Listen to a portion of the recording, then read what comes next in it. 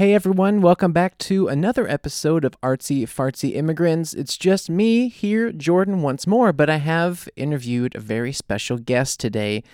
I had the immense pleasure of talking to musician John Kenzie, who is from the UK and just immigrated to Hamburg here in Germany. So I won't waste too much time. I think it was a really great conversation. He's a lot of fun. Really, really nice guy. Super talented. Please go check out his music. Here's my interview with John Kenzie.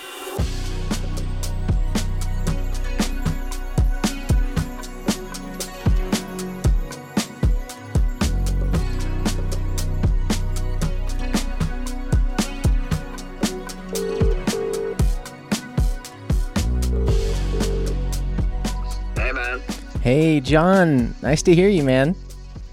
Nice to hear you. How you doing? Good. I think it's pretty fair to say that it's been a crazy couple of years for all the musicians that I know.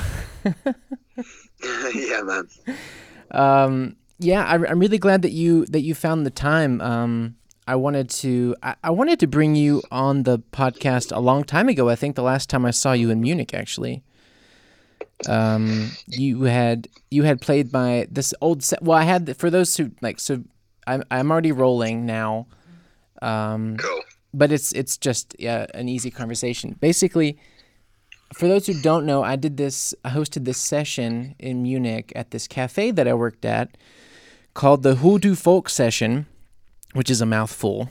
And it was basically, like, I worked at this cafe during the day, and then once a month, or I think it even became twice a month, we would rearrange the whole room and host a musician there. And you played probably one of the, if not the most memorable show there. Do you remember that?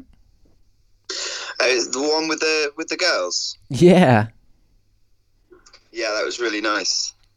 Man, that was incredible. I got goosebumps from that show, and I think it was one of the most crowded ones that we had. Yeah, it was really nice. I mean, I remember seeing Matt play there, Matthew, and I thought that was amazing as well. Oh, dude, he's so incredible. I haven't. Do you know what he's been up to? He was our very first guest on this podcast 2 years ago. Oh, really? Yeah, he was part of the birth of this, which is it's so cool, and it's even sadder to say that I haven't heard from him in so long because of it. But a few years ago, I had the idea for this show, and I didn't really know how to start, or I didn't really know where to begin with it, you know?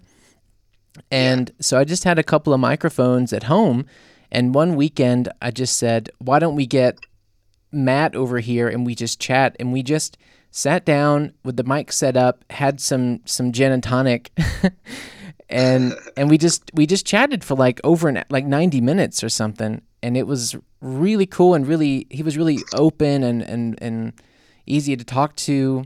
And I took that show to my friend Mo, who's now normally the co-host and producer of this show. And we were playing a show together. We were actually in Brighton, which is kind of an inside joke here because we always talk about it. But we played a show there, and I brought it to his attention, hey, I have this podcast idea. It's in English. I want to talk to people like myself who migrated to a different country with a different language, and they try to make a living, doing something creative. And I interviewed this guy Matt. He's super talented, and it was really fun. And I gave him the show, the WAV file, and he loved it. And he pitched it to M94.5, this radio station in Munich. And thankfully, they were looking for new podcasts. They had basically opened up a new podcast department, and they didn't have any English shows yet. So now that station picked this up and distributes it. And he was the reason why. He was the first guest. Oh, awesome. Yeah, man, he was the pioneer. But okay, so John Kenzie, I've always wanted to have you on here. I love your music, first off.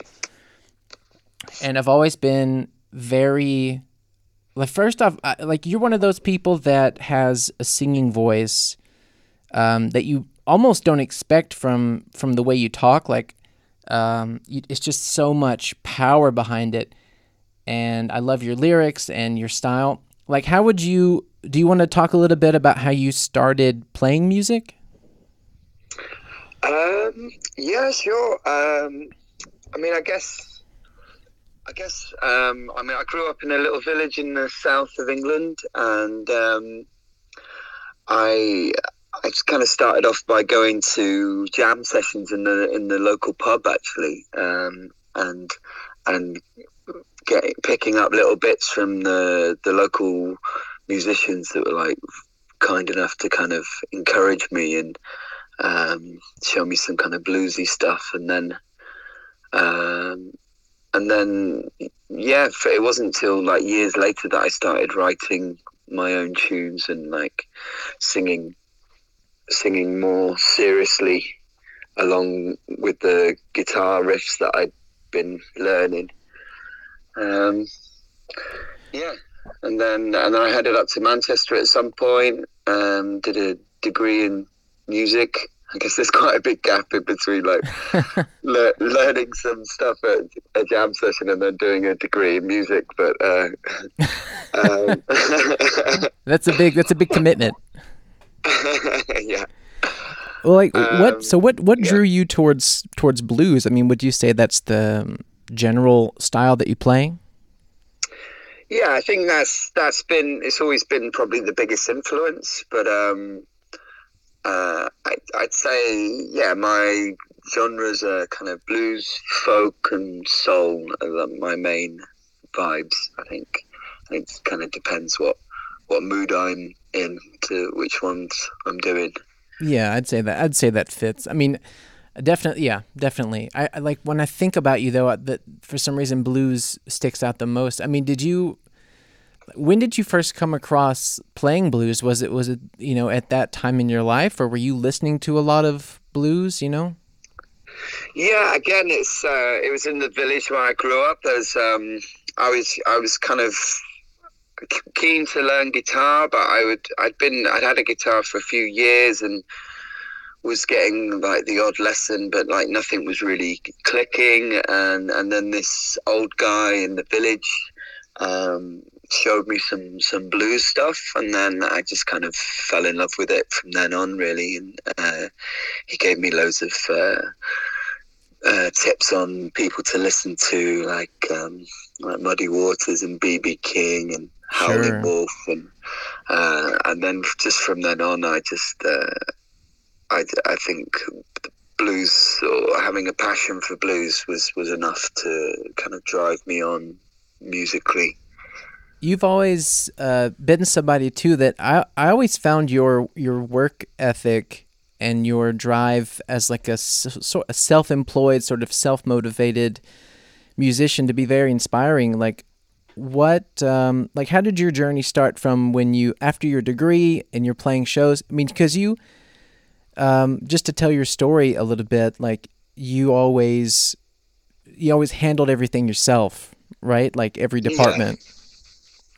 Yeah, I mean, I think like towards the end of being at uni, I was in a band called Beggar Joe, and we were signed to a small independent label, and that kind of, and we had they were also our managers, which is like a bad sign to begin with, and it had like a typical cliche bad ending where they ended up trying to sue the band. Oh shit! Why did they try to sue you? Just because they were idiots, really, and they I think their egos were bruised by the fact that we didn't want to work with them anymore once we realized what joke they were. Yeah, like that. When it gets there's sometimes you run into people like this in the independent departments of the industry that are like, we run a label, we're publishers, we're distributors, we're managers, and we're lawyers now. Exactly, yeah. And yeah, they're basically just jokers. And that's it, yeah. And so, yeah, so that kind of, unfortunately, that kind of killed the band, because we were having more meetings with our lawyer than we were having band practices. And by the time we got out of the contract cleanly, we'd kind of just lost the momentum as a band. But I'd still had a load of tunes that I'd written for us, so I decided to just start a solo thing, and in many ways it was really freeing, because I was I didn't have any of that band politics. I mean, we all got on, but there's always some level of band politics and Sure. involved in, especially with like the writing and who brings what and what direction you go creatively, and it was really nice to just kind of be the boss of myself, and also putting different bands together when and where I needed it, and getting the opportunity to play with lots of different musicians without a sense of loyalty to them. So that was really nice. And then from then on, like, I guess I just was kind of set out to start booking my own tours and financing the production of my own albums and organizing the release of them and promotion and all the campaigns involved with the release of an album, and it was a learning experience along the way. Obviously I'd had some experience from working with past managers and labels, but as it's we live in a time where it's also so much more possible for people to independently release music. So I jumped on that bandwagon. What would you say, like, the just first question was, so after Beggar Joe, you didn't join, you weren't in any other bands after that. You've always written solo since then. Yes, that's right. Yeah. What would you say, because I'm similar in the way that I didn't do it as solo as you've done it. I've always kind of played with people in some way or another, but under my name. But I had a few different bands back in New Orleans, and I know exactly what you mean when you say about the sort of band politics. And I think there's an expression, I think it might be even from Mick Jagger. I don't know if you know what I mean. I think he said something like, there's no such thing as democracy in a band. I think he said that. But I had a couple of bands where it definitely was more of a challenge to get all of the departments, all the categories it seems like you have to do on your own these days finished, because you either had to try and convince them, other bandmates, to do it when you thought it. It's hard to explain, but like, people don't really understand how much goes into trying to make and sell music independently. I mean, it's such a job, man. Like you just said, yourself, not just writing and singing the music, but then you think about, doing the artwork, saving the money, producing it, getting it arranged, getting musicians on it, getting it printed. Then after that, then the real work even starts again. Then you've got, promotion, you've got trying to give it out to tastemakers and the like, and try and get shows booked from that.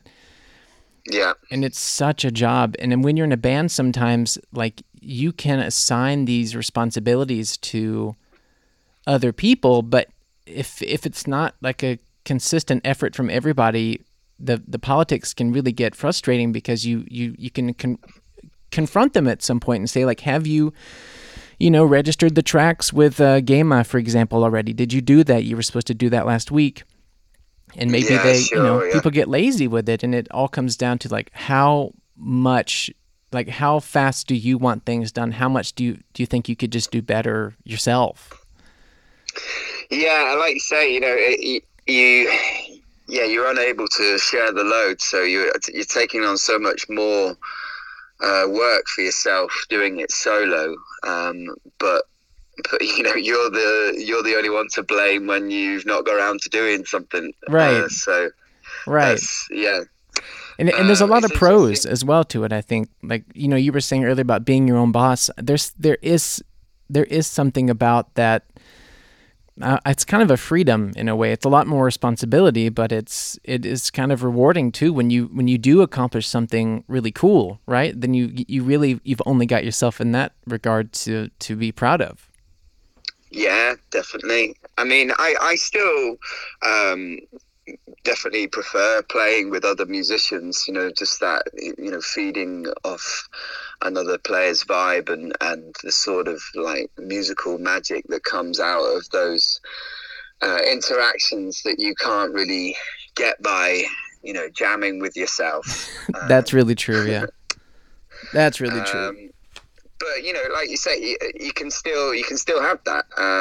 But it's just, it doesn't come with the band politics, and also the loyalty isn't there. So it's funny. I found recently that I've just moved from Manchester to Hamburg, and in Manchester I have like a massive network of musicians that are very good friends and incredibly talented guys, and quite often I could kind of take the piss a little bit with how much I ask of them. I can get them very good mates rates for studio sessions, or or get them on a gig and barely pay them because I'm barely being paid, and so on. And that's so true. Yeah, I know exactly what you mean. And it's interesting being here in Hamburg now. Like most of the guys I know are other singer-songwriters, and there's a bit of a network of kind of very good musicians. But I've noticed that basically I'm going to have to pay them to do anything. To come to a band practice, I'm going to have to pay them, and to do a gig, it's a minimum of 250 euros and stuff, and suddenly that becomes like, okay, right, well, I won't be doing that anytime soon. Oh, dude, that has absolutely been my biggest burden as well, is trying to pay. I mean, the musicians, they earn it. It's not like they're asking too much, but it's just how are we supposed to pay that?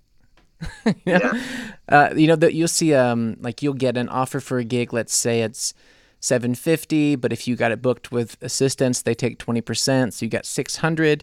And if you're doing it as a trio, well, then you think, okay, do we want to split it 3 ways, $200, but I'm still covering gas and food, and is there a hotel involved? Is that cost on top?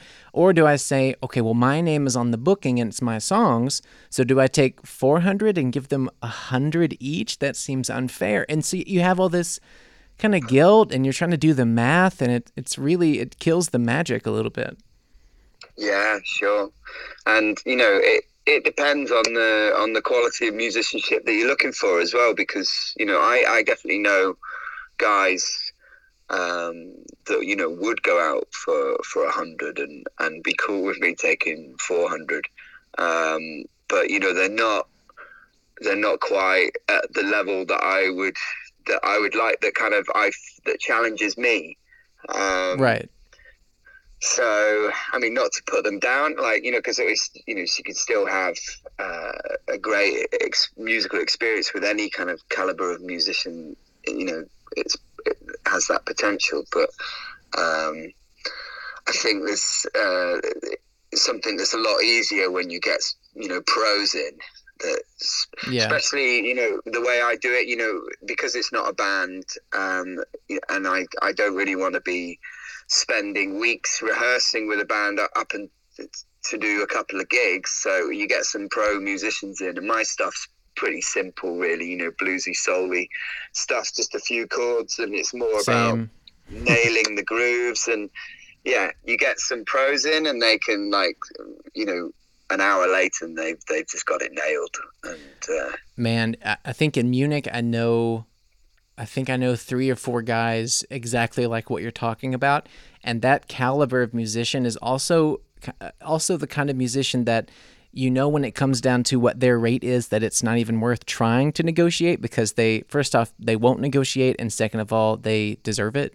If they say $250 for a show, and that they can get it in an hour, you're like, I'm not gonna ask him if he can do less. He'll say no anyway, but he's showing up to do it. I mean, I had so many experiences like that. So many Like in 2017, I think was the greatest run I had of shows like all around Germany. Hmm. And I used some really great guys, man. But I basically came out of it with no money at all because Yeah. I split it amongst. I had a huge ensemble. Like I had a great drummer. I used two different drummers, but I used this particular one for most of the shows. And then I had like maybe the best. Well, actually, Jake from. Don't you know Jake Ford from? That cafe you play that show in. He owns that cafe now. Oh, right, yeah. The British guy. Right, okay. I didn't know he was a musician though. Dude, he is. He and I haven't played in a long time, but he is probably the best bass player I've ever worked with.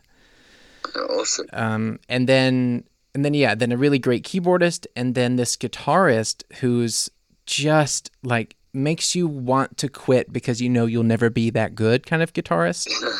Yeah. The guy that just gets it, like lap steel, slide, when it comes to soloing, when it comes to just supporting the groove, he just gets it. And these guys were so, understandably, so expensive. So I know what you mean. Like sometimes it's just worth it just to have a great performance, and hope that you sell merch. Well, that's it. Like, yeah, you have to. It's a shame that you have to kind of make a decision between like a really special show and delivering the tunes how you truly want to deliver them, or being able to make any money and carry on surviving as an independent artist. And Right. And sadly, most of the time for me, the decision goes the other way.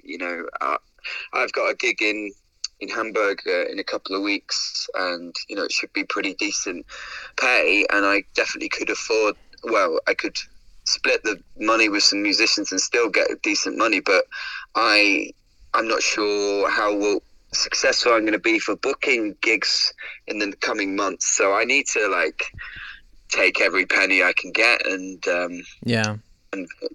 make the decision to do the gig on my own. Unfortunately, let's take a little step back first because also, you've toured a lot. You've visited through Germany a lot and several times over the years and stuff. I've only ever met you in Munich, and I know you have some friends here. So first off, one, what made you decide you finally wanted to move to this country, and two, why Hamburg? Besides the fact that it's an awesome city. Yeah, Hamburg is probably definitely the top favorite German city for me. I think it's so cool. I love it. Yeah, it's got so much going on, but also it's quite down to earth and a homely sort of vibe to it as well. Whereas I find like Berlin can be a bit intimidating at times, and everyone's a bit too cool.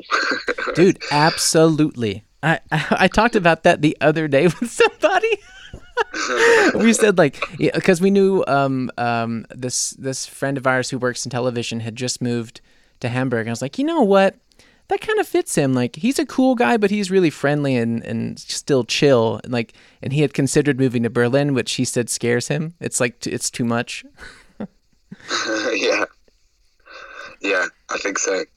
And I guess, I guess the main catalyst was I split up with my girlfriend at the beginning of the year, and oh man, I guess she was the only reason that was kind of keeping me in England. Really, I think I've always fancied moving to Germany because, like in the UK, it's so much harder to make a living playing your own music. There's plenty of places to play, but barely anywhere that will give you any kind of fair cut on the door, or will most time will expect you to kind of bring the audience with you somehow.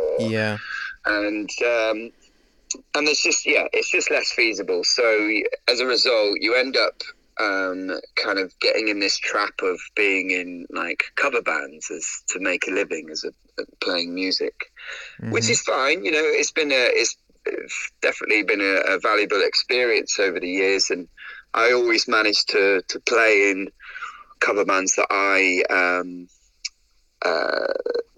that was playing kind of tunes that I enjoyed playing. You know, I wasn't playing horrible pop tunes or whatever, but I think before the pandemic, I'd managed to let go of playing in cover bands, and just by traveling and going around Europe, I was able to make a living from my own music.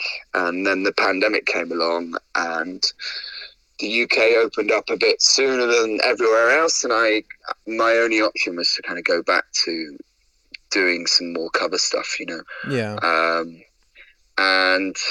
And then this kind of opportunity came along, or however you want to look at it, and I thought, yeah, I'm gonna get out and, you know, and head to Hamburg like I've always fancied doing, and here I am. Man, it sounds like you literally did the making lemonade out of lemons thing.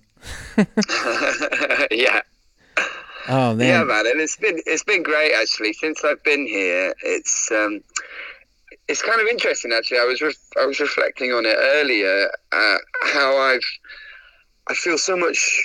I mean, obviously it's early days, but I feel so much more productive than I did in Manchester, and I think a lot of it is to do with my association with Germany. Is that when I'm here, I'm just here to play music, you know, to do gigs and to do jams and to meet cool people and you know, not just kind of sit around on my ass watching Netflix. And whereas hey, what's wrong with that? No. I mean, don't get me wrong, I've definitely been watching a little bit of Netflix, but somehow I've like it's come more naturally to just be doing music 24/7, and you know, and all the different facets within, you know, a life of music. And I feel really good and productive. Man, it's a really, like, again, this inspiring drive you have. Like, you even see this fresh sort of start as a means of focusing on music 24 hours a day. That's what I meant at the beginning of, like, I don't know, I mean, I'm sure I know a few, but you're definitely in this top tier of people that finds a way to keep this drive going even through, you know, like you said, like a breakup or through the pandemic. Like, you're finding this positive reinforcement through that. That's really cool, man. Oh, thanks, man. And with I was gonna ask. Oh yeah, so you talked about how you had really loved playing in Germany and stuff, and I think that playing in New Orleans, where I came from, is really similar to how you were saying playing gigs in the UK is, where there's plenty of places to play. There's like never you could play someplace 5 nights a week or six or 7 nights a week, but the money isn't gonna really be there. And like you said, they expect you to bring an audience with you, so the payout is never really great. You get like a 2-drink ticket and maybe you know 5 at the door or something, and and they don't promote it at all. They put a chalkboard outside the bar door, and I've had many. Go ahead. I was just gonna say, that's not surprising, and because there's like America and the UK, there's this so much saturation of music, which is, you know, on one hand is a great thing, and why so much good stuff comes out, but when you're trying to, it doesn't give you any power to the venues when you start. If you want to say, hey guys, you know, you need to pay us this amount, otherwise we're not going to play, then they'll just get one of the other 100 bands that's really keen to just play. Absolutely. Oh, absolutely, man. There's so many fish in the sea that there's no chance to get the kind of fair rate or I don't want to use the word respect, but just like this sort of community feeling of support that you hope to get from it. Yeah. And when you play in Germany, like, I know at the beginning we were talking about how it's a little difficult to split rates with a band or something depending how much you get, but still, like, anytime, I think it's not really happened more than, I'd say, under 10 times there's been a booking either for a solo show or for a band or something, in some capacity in Germany, either some restaurant bar is hosting like an acoustic night and they want to book you, all the way up to like a major, several thousand people festival wants you to support like a named band. It's very rare that it's ever happened where I've been offered a rate where I go like, well, that's not fair. It's been like, oh my God, I never got this in New Orleans, Yeah. Yeah, it's lovely, isn't it? It's so refreshing. It's really crazy how they support their artists here, and even in that first episode that we mentioned with Matt, we talked about. I remember that now. We talked about how there's these government subsidies and programs and stipends that you can apply for as a musician. And they'll give you thousands of euros if you get through the application process, of course. But every single year they give out thousands. There was oh man, this is so crazy what Germany does. Even that reason that I was in Brighton with Mo, our co-host, to talk about the podcast was because I was part of Bavarian music. I don't know how you call it. Like I feel like I'm losing English the more that I study German, but this sort of state-funded music artist support group thing, and we were a part of that. It was called BiOn, like Bavaria On or something, and they had selected me, my group, to go to Brighton to play the Great Escape Festival as part of like representing Bavaria. Wow. And it was amazing. Like dude. Because I would have thought that most. I've just started hearing about all these crazy, like, funded support schemes, which kind of blows my mind because there's nothing like that in the UK. And I never heard anything like that maybe there is somewhere in the States because it's so big, but never in the South where I was from. Yeah. And I think Canada has a lot, doesn't it? I think there's a lot of tour funds for Canadians, so you see a lot of them touring the Europe because basically they get massive funding to subsidize it. Man, that's so cool. That's really cool.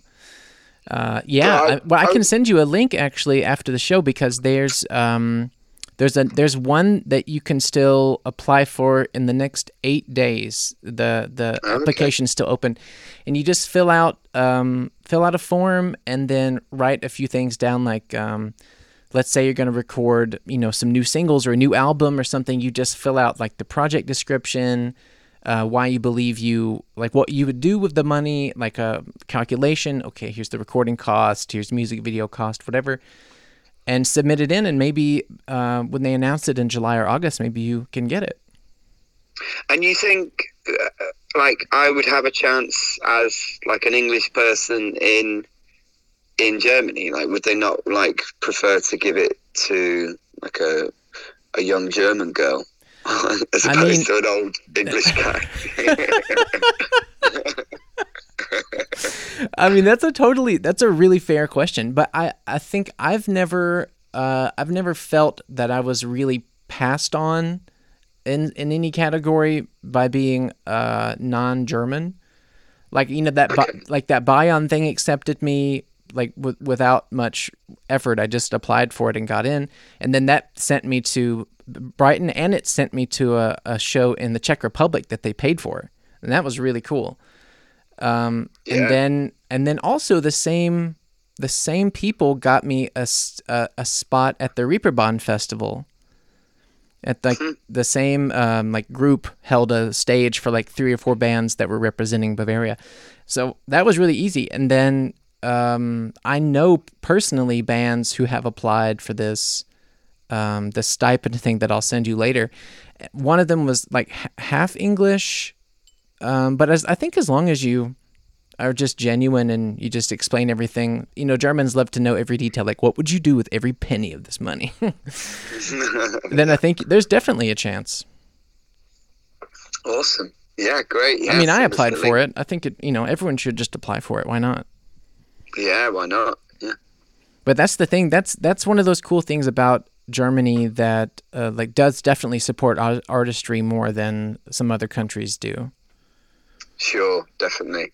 That, like, yeah, like we said, that kind of level of support just doesn't exist in the UK, which is amazing that so much good shit comes out the UK, and because there literally isn't any support. It's really odd kind of contradiction. What so you just how long have you lived in Hamburg now? Like a week or so?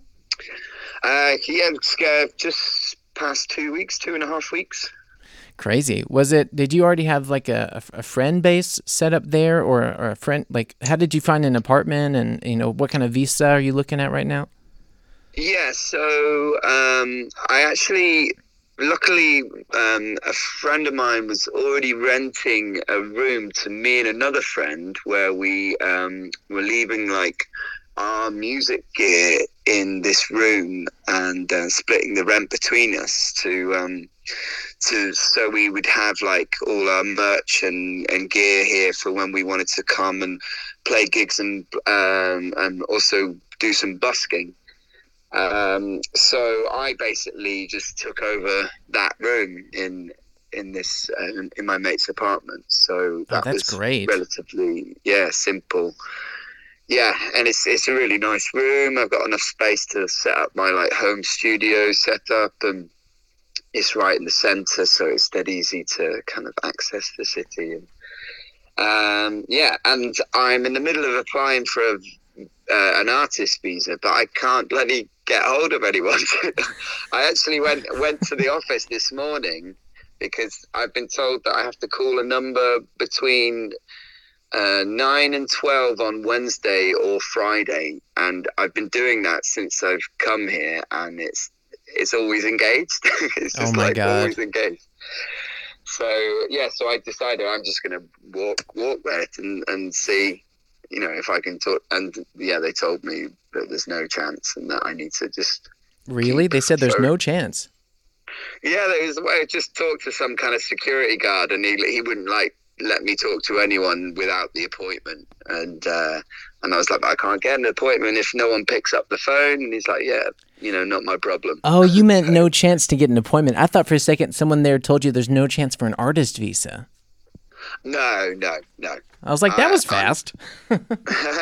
yeah, no, I'm hoping that's gonna be not so much of a problem I get the ball rolling. But the hard part is just actually booking an appointment. Yeah, I'm really happy that you're in Germany now, because that does mean that there's more opportunities to cross paths in the music world. But I am a little bit anxious for you as someone who went through so much bureaucracy to live here. I'm a little bit Yeah, anxious for you. Like, I know what this process is gonna be like, and I don't I don't know. Maybe it's gonna be no problem. Maybe because it's the north is a little different from Bavaria was stricter for me, and I heard that from different people okay. that they moved to Berlin and it was no issue, but in Bavaria they want certain requirements. Like I have to actually I'm taking the test in like 2 weeks, but I still have to pass a B1 level German like official state test. Um, Really? And that's just to maintain your working visa?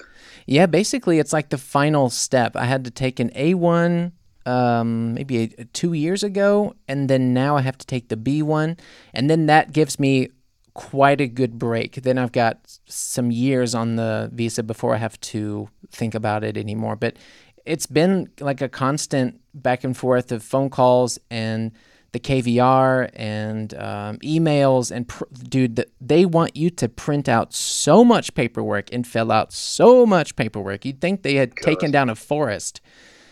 And then you Yeah. get this stack of paperwork. You have to scan it, make it into a PDF, and then send it in, or bring it there yourself, or put it in the post, or you have to wait for a code in the post, which takes 2 weeks to get this thing opened up, have an app, and make your ID with your face. And then finally, there's like, okay, insurance is set up. Okay, bank account is set up. Okay, now here's my visa arrangement. It's just such a job, but obviously God, worth yeah. it. Yeah. I mean, I didn't get the impression it's that hard in Hamburg. I got a few I think like I know 3 or 4 Australian musicians that live here and have a visa, and they were like, yeah, I mean that they from my research, the like a normal working visa seemed pretty complicated, and then the artist visa was like basically show them that you've got a website and tell them how much you hope to make, and that'll do. Oh well, maybe. Oh man, maybe Munich was the wrong city then. Yeah. Oh man, yeah. I heard it is easier for artist visas in the north, so it could be true. Maybe it's just about getting that appointment set up. Yeah, hopefully, fingers crossed. And so, what does your so far with 2022? What does your your concert list look like? And are you recording new music right now? Yes, I'm just at the moment kind of in the final stages of finishing an album. Oh, that's great, man. I've got like 6 or 7 tunes done and mixed. I've been producing and mixing this album myself, and I've got like another 4 tunes that have got a variety of things that need doing on them. For like most of the tracking's done. Although, yeah, this album's been quite an existential nightmare for me, really, just because I've been so up and down with it, of like love and hate, and one minute I think a tune's good enough, and the next minute I want to like tear it apart and start again. So I was going to ask if you're very self-critical with your own music. Yeah, I think I'm becoming more like that. I think in the past, when I recorded an album, I would get the tunes, get the some good musicians in the studio, and I would just knock the tunes out as quick as possible to cut down on studio time, Yeah. And then I would accept whatever came out of it. And for this one, I consciously didn't want to do that. I didn't want to make any compromises, which is fine on the front of it. But actually, that is kind of a mistake, because what it's meant is that I've not been happy with any of it, because I've like set the bar too high.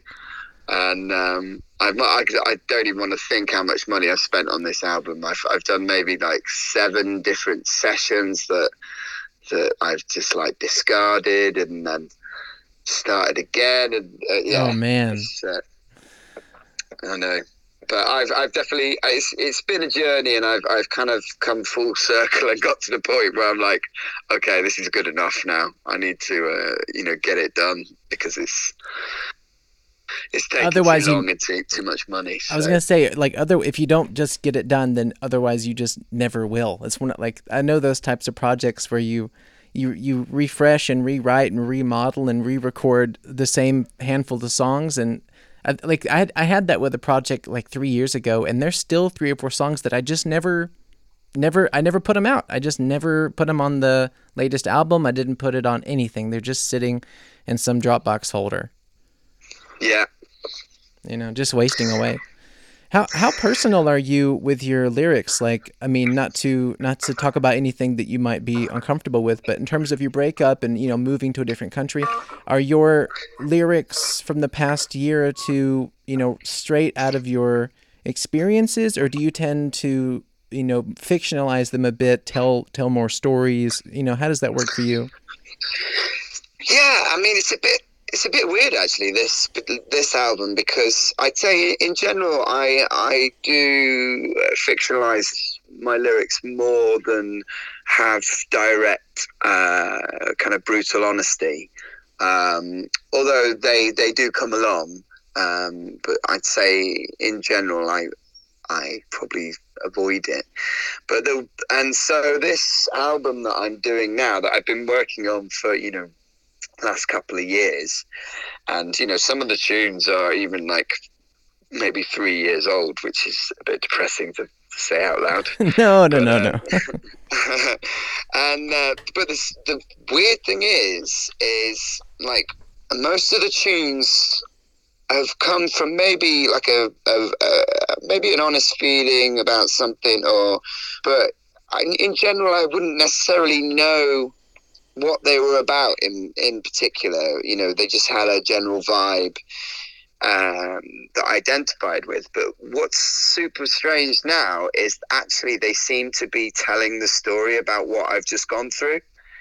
So it's like I kind of wrote about something that's going to happen in the future that has actually happened. And oh, that's interesting. It's really kind of surreal now. I'm mixing it because some of the lyrics are almost like describing my situation to a T. It's really, really strange. Man, do you think that in the next year or so, when a lot of bands who recorded projects during the pandemic, what do you think will happen more? Do you think there will be more albums from artists that are like directly singing about their I don't want to specify too much for anybody, but sort of maybe their depression or their feeling of being trapped or their feeling of the uncertainty and the confusion of the world? Or do you think there will be more albums that are escapist? Yeah, interesting. Yeah, I don't know. I mean, I guess you know it could also be you know, more kind of empowered lyrics as well. You know, to look at it in a more positive light. You know, you know, people finding their voice and through the process of isolation, and then coming out of it with more of an empowered energy in their messages. Maybe. Would you say that yours is like that? No. No, I'm super depressed. Well, I think we're pretty similar in that way too. Oh man, yeah. I remember like 4 years ago now. Wow, I released this album, 12 Songs for 12 Friends, and it was stories and obviously sort of fantastical, you know, some things emphasized more than others, parts of these stories, and it was all literally a song about and dedicated to one friend who changed my life in some way. And so for that album, that was one of the hardest things I ever had to do, was like, how do you write a song for that person? They know it's about them, and you talk about either one experience you had together or a collection of memories or just a feeling you have about them, without one making it too cheesy or without making it so specific that no one else will like the song. You know, you also have to make it where someone can step into the shoes of the song, and without making it too, you know, yeah. And that was such a difficult thing to do. And then I found myself, the next project that I put out last year was a totally different album. I approached the recording process completely differently. Like 12 Songs for 12 Friends was a bit like it sounds like you did, where you would have a big studio session with a band of professionals that you just try and knock the songs out with. Mm-hmm. And that was fun. You know, you get to jam together, you know, critique a few things together, and then in the end you're mixing it and changing things. And then for the last album, I think some part of me needed to remind myself of, or try and challenge myself, like, what am I actually able to do in a studio, and what can I play well, and you know, what kind of vibe, like what kind of feeling can I give a song, as opposed to, you know, who is this song about, which was very different for me, because a lot of my songs lyrically tend to be about real people. They just have like fictionalized aspects to make it a bit more, you know, open for anybody. And so that one was just me and my friend Tim sitting in a studio for like 5 days, and he and I played everything on it. And then I would go in and listen to a song, and after a month of listening, we would go in and sometimes just delete half of it. Like, I would say the first minute sounds good, the second half, I don't like the repetition here, or I don't like what I did, and we would just literally highlight that section and just click delete, and then I would have to think of like a new way to extend it or to change it or make it interesting, and that was so fun and liberating too. And I'm really curious, like, what is your favorite way of doing, like, if you had all the money in the world, what would be your favorite way to do an album? I think it would be, if I had all the money in the world, would be to just live in an amazing studio for like 3 months with amazing musicians that were just at my beck and call, with amazing sound engineers, also just with everything turned on at all hours of the day, and then just constantly jamming and yeah, like you say, kind of reflecting on jams, picking out the sweet spots, working on that, and just living surrounded by every amenity that's needed to be creative. Which I sometimes wonder, like, if maybe I'm already surrounded by that, and I'm just giving myself excuses by saying, "Oh, yeah, but I don't have this amazing studio." But yeah, that would be my dream way of doing it. Man, it sounds pretty sweet. I think I'd have to agree. Pretty unrealistic, yeah. No. I mean, who knows how things might change in a few years for anybody, really. I mean, nowadays, everything is so up in the air with how people promote or manage themselves online and what people want and what they're looking for. It seems like it's almost hard to follow a pattern of success because everyone's story is really strangely different and random. You know what I mean? Like, it seems like it used to be back in the day. Oh, you're a folk musician who played in Greenwich Village. Okay, well, you're signed now, and then that changed into all kinds of different platforms and ways. But now it's so widespread that it's really hard to see, like, well, what does work? Should I just put things on SoundCloud, or should I try and really focus on Spotify playlists, or should I just play a lot of concerts so more people see? You have to try and do a lot of things and hope that one of them is the one that helps you get the most new listeners. You know what I mean? Yeah. Do you feel that way?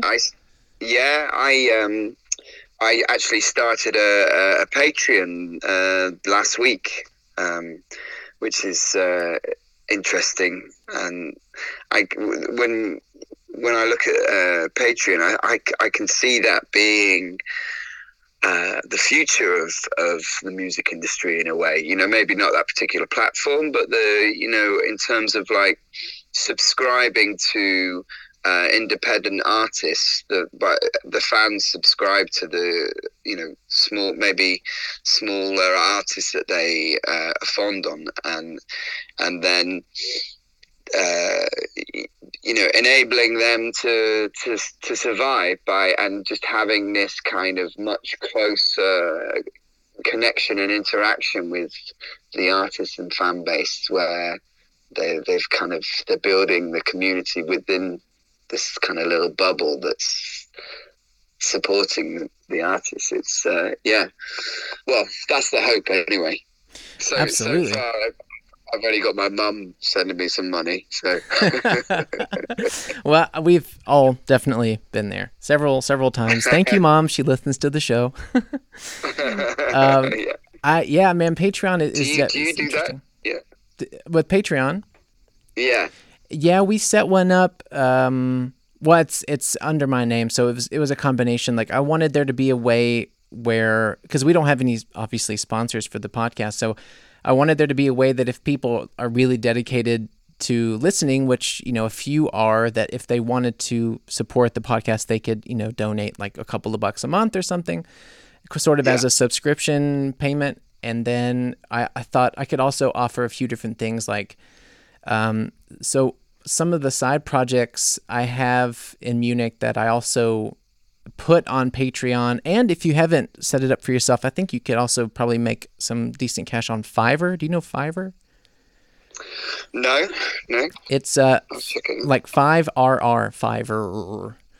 And it's an app basically where you offer services for money, a bit like Patreon. Like, maybe on Patreon you have like private concert for X amount of money, and for Fiverr you could say, online guitar lesson or, blues history thing or singing lessons or something. So it's kind of like that.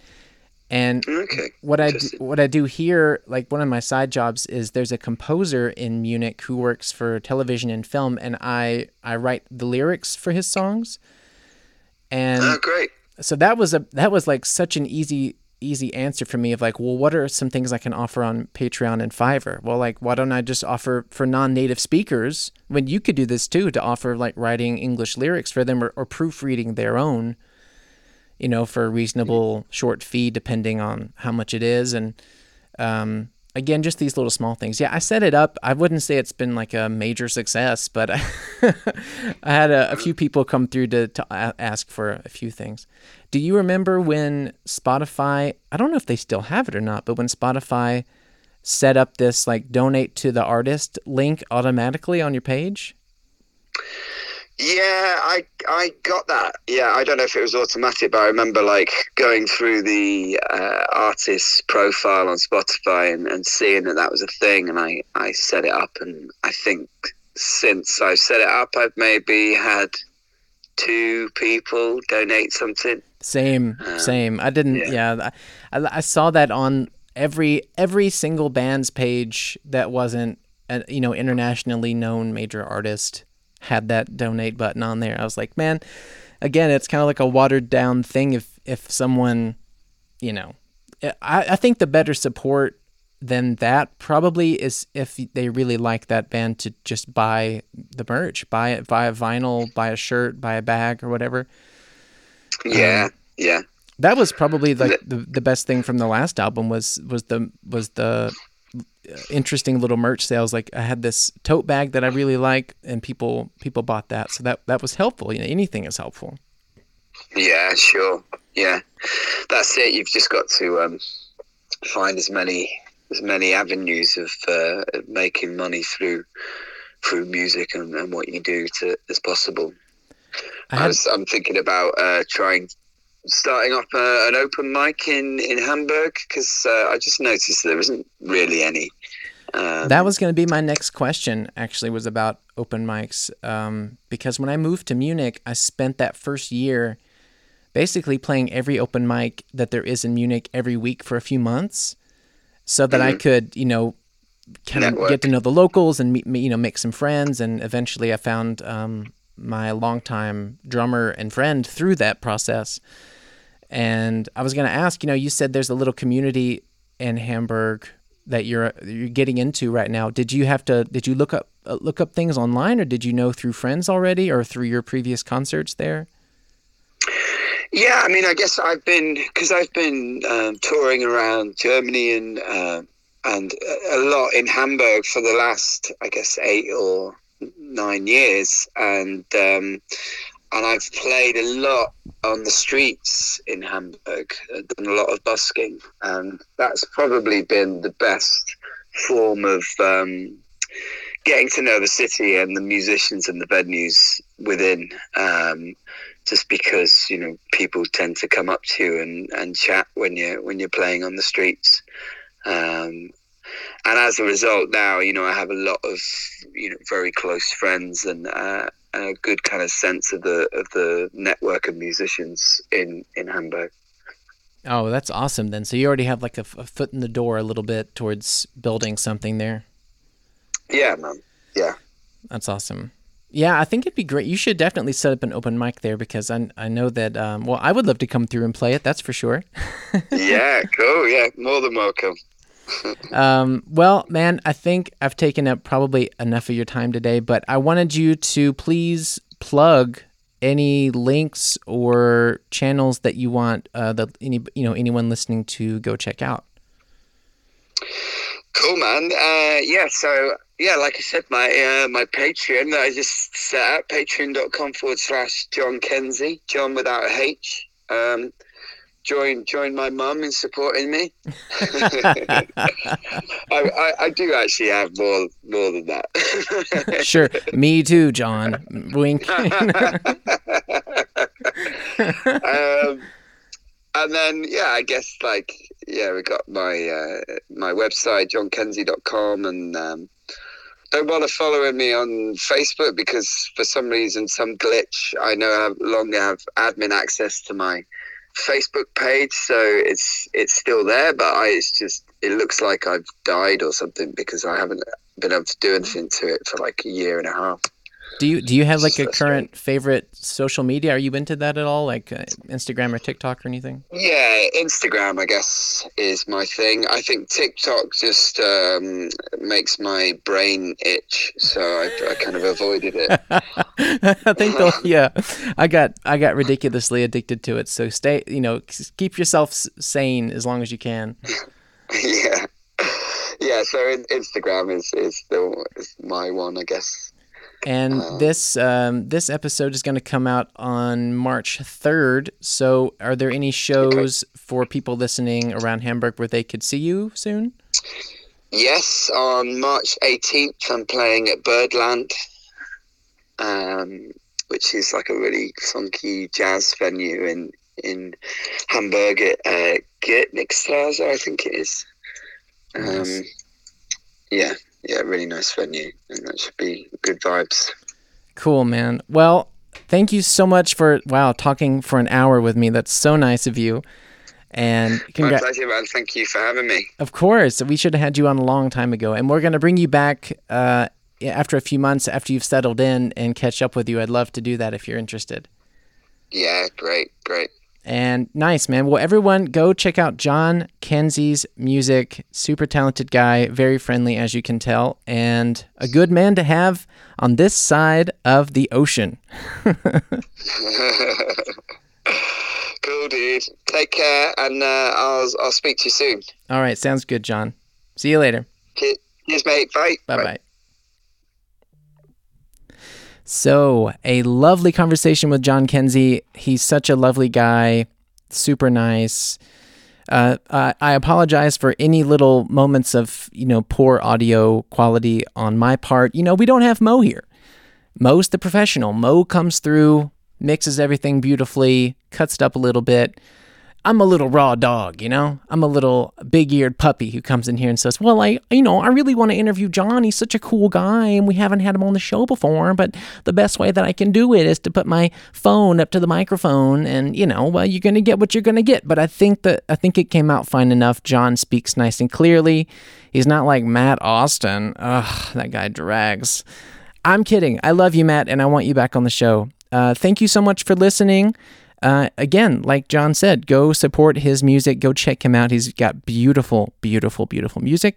And of course, if you want to support this show, you should go to patreon.com/Jordan Prince. Go to patreon.com/John Kenzie and then patreon.com/Jordan Prince and support your artists.